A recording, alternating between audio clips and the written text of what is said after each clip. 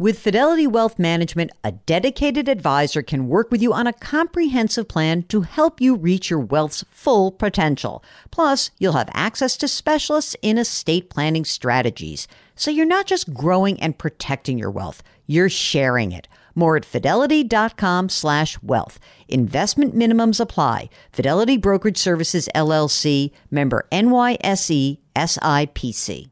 And now, a word from our sponsors at Betterment. If you're listening to my show, you're looking for tips on how to work smarter, not harder. And let's be real, you're already working hard to earn your money. But how do you make sure that your money is working hard for you? Here's how. With a Betterment automated investment and savings app, your money will go to work. They've got technology that will provide you with advanced tools, and they're built to help maximize your returns, not to mention your time. They have expert-built portfolios of low-cost exchange-traded funds. You know I love those exchange-traded funds. There's automated investing technology, and as part of that, automated rebalancing. Many of you have been asking about rebalancing, and it sort of feels like a hard thing to do on your own. With Betterment, easy peasy. They do it for you. Visit Betterment.com to get started. Learn more about high-yield cash accounts at Betterment.com. Investing involves risk. Performance is not guaranteed. Cash reserve offered through Betterment LLC and Betterment Securities. Betterment is not a bank. Welcome to the Jill on Money Show. It's Wednesday, November 17th.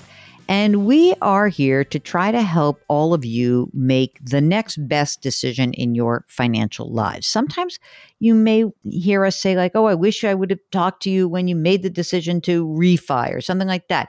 But if it's already happened, it's already happened. But if you're in the middle of something, maybe it is a refi, maybe it is a question about taking a new job or not, and what you should try to do about maybe education funding or whatever it is on your mind financially, we are here for you. The way that you can get in touch with us, the most efficient way, is to go to our website, jillonmoney.com, and click the contact button.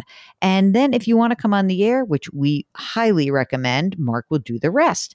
That is what Catherine did. Catherine is on the line. She is with us from the great Pacific Northwest. So welcome, Catherine. How are you, and what can we do for you today?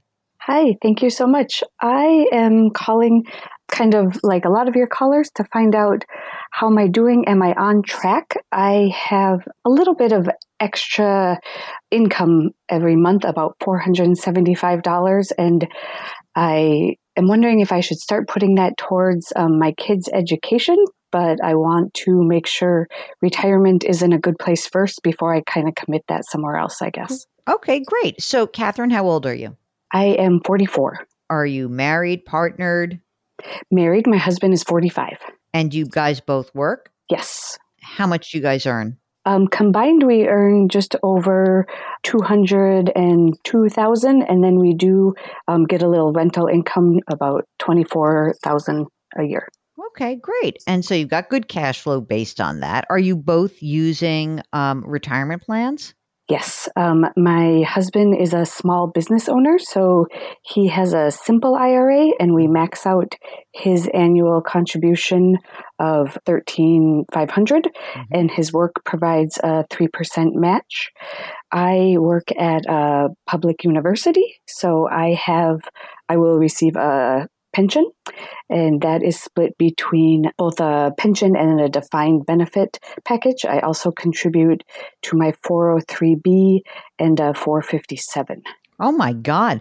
How much are you putting away when you look at your contribution part of it? What are you putting away into that? My contribution to my 403B, we try to max it. The way my HR has it set up is kind of funny. They won't let you put in a set dollar amount. You have to put a percentage of your paycheck. So I can't exactly match it because it never percentages right, never out. Quite works, right? Right. So you're putting like around $19,500 in the 403B. How much are you putting into the 457? Right now we put $9,000 a year in the 457. And are these traditional or Roths? Both Roth. My husband's simple is a traditional, though. Do you like what you do at the public university? I do. The only downfall is my job is completely research-based, which I think is great, but it means it's all funded by what they call soft money or grants. And so I kind of operate on a 2 to 4 year window. We get a grant that might last for 2 years, it might last for 3. The longest I've ever had is 5. So there's always a little bit of question of hopefully that next grant comes along.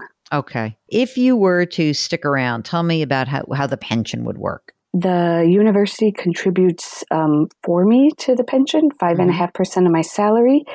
Currently, my last time I logged in to see what my pension benefit was, I kind of basically said if I were to quit my employment when my current grant ends, but then obviously not take my pension until 65, they had it at about $1,400 a month. That's pretty good. If that's like where you are today, and you only have upside in it, there's no downside. Yes. How much money have you saved in the 403B and 457 plans? The 403B balance currently is at $209,000, and the 457 we just opened a couple of years ago. We just started doing that one, and so it's at about $28,000. And what about your husband's simple? $355,000. That's good. Are there any other investments that you have? We'll talk about the rental in a second, but any other investments that you have, like a non-retirement account or 529 account for kids? My husband and I both have Roth IRAs. His balance is about $134,000. My balance is $160,000. I inherited a 403B back in 2004. Its current balance is at $123,000. And I get an annual distribution from that. I actually just got it 2 days ago, and this year it was $2,600. We also have a brokerage account, and its current balance is at about $126,000. We have an emergency fund at about $53,000.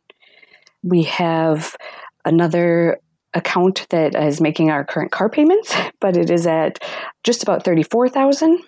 The investment side from my work account is at about $58,000. And then our 2 college funds, we have one for each kid.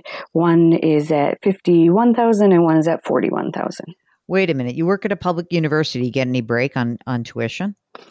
If they stayed in our state, I believe I would pay either 20 or 30% tuition. I like that plan. Stay in that state, girl. Come on. All right.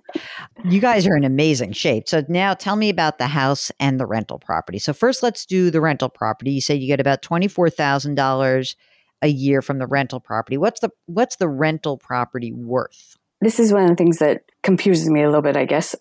We are a quarter owners in my husband's office building.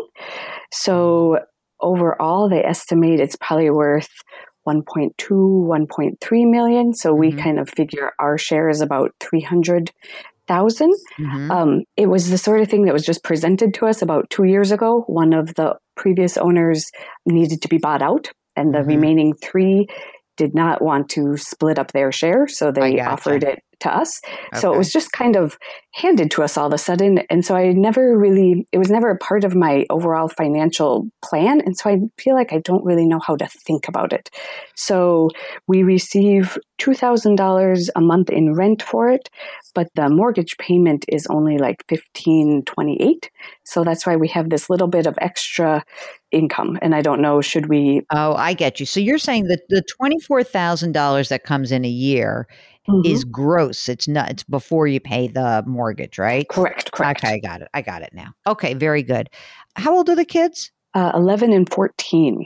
Is there any reason why you would have to do something in the building where we should keep you a little bit more liquid and having some cash on hand? Like, you make the mortgage payment, but is there some maintenance? Is there going to be some sort of capital call in any way? Anything like that? So that's a good question. I don't really understand commercial rentals very well, but my husband explains to me that we have a triple net lease. So basically the business pays for any maintenance, any repairs. So we pay the property tax. That's the only thing. Okay. But that's already set aside before we get our payments. What's with this account for the car? Is there a car loan or is it a lease? Yeah, so we have a car loan. We got a new car, but we were able to get 0% interest. So we decided what we were going to do was just put the money in the bank and have that make the payments and earn a little money on the side. Okay. I'm all for putting more money in the 529. It's weird. Like, have you run your retirement numbers actually? A little bit. I put them in some online calculators. Yeah, and it comes out like things are great, right? It comes out like we're on track, but I am kind of a nervous Nelly. So like I always worry, while I can, should I be socking more away? I think that, it sounds to me like education's important.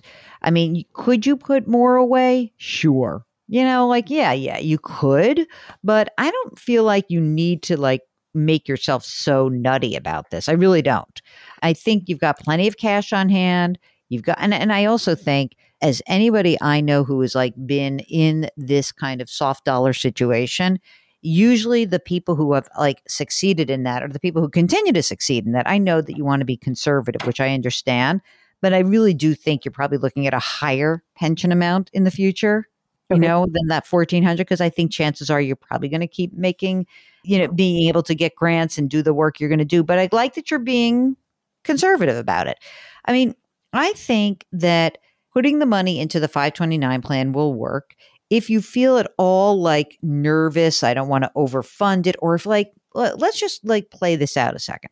Let's say that your oldest does go to the public institution that you're thinking about, right? And you're hoping for. So let's presume that happens. Then you have whatever extra money can just be pushed down to the next kid. And if you end up not using it, then someone can use it for grad school, or you'll pay a penalty and you'll get the money out. So it's not the worst thing in the world. If you had a whole bunch of extra money, or if it became clear that you're sort of, that one of your kids is going to stay in the in-state and you're going to have a lower expense for college, then so be it. Then you can, jam up the money in your retirement later. So I think it's fine. I think that's perfectly fine. Okay. And the only other thing is that if you really do feel like you don't want to tie the money up, you could just put it in the brokerage account. You really could. It's not the worst thing in the world either, but I would use the 529. I think you're in good shape. I really do. Do you have any other issues that are kind of bugging you right now? I don't hear many people in the financial podcasts or things that I listen to talk about commercial real estate. Is there anything that we should keep in mind as moving forward with being a co-owner of this building? I'll tell you one thing. The only thing to keep in mind is that, what happens to that asset at the end of the day. Is there some sort of agreement that you bought this other person out? What if your husband said, I'm leaving or I'm retiring? What happens to his share? Is there some sort of arrangement set up, a legal arrangement where you have a buy-sell agreement that's in place for when someone retires? And if they don't, then I would do that. I would actually have a lawyer kind of deal with that. But the only thing you need to worry about is that, you got a few $100,000 that's floating out there that's hard to make liquid without some sort of agreement ahead of time. Okay. But that's it. Okay. You have wills? Yes. Do you have life insurance? Yes. You're in great shape. You should enjoy it. Stop stressing out so much. You're doing what you need to be doing. You really are. I'll tell you when you need to stress out. You don't need to stress out about this. You're in great shape. You really are. Okay. And if you can just remember this or put this on a loop, just hear this Catherine's husband, you're in very good shape. Don't worry. Don't stress. No stressing. Keep your jobs. Keep doing what you're doing and get those kids to in-state school. Boy, you'll feel a lot less stress if that's the case. I'll tell you that much, right? Yeah. Don't worry. You're really in good shape. So thank you so much for joining us today. If you are a stressor, an anxious kind of person like Catherine, and you want us to hold your hand and give you a little bit of perspective, we can do that. It's not always so great, I got to tell you. Sometimes we have to tell you things you don't want to hear, but so what? It's one way or the other, you'll know what to do next. And that's what we hope to do. We hope to guide you to making the next best decision in your financial life. All you need to do is go to JillOnMoney.com and click on the contact button and just let us know what it is that's on your mind. If you want to come on the air, Mark will do all the work. And if you wouldn't mind, could you leave us a rating or a review? You can do that with Apple. And do subscribe to our sister broadcast. It's called Eye on Money. Very easy to do. All right. So do something nice for someone else today. Grit, growth, grace. Thank you for listening, and we will talk to you tomorrow.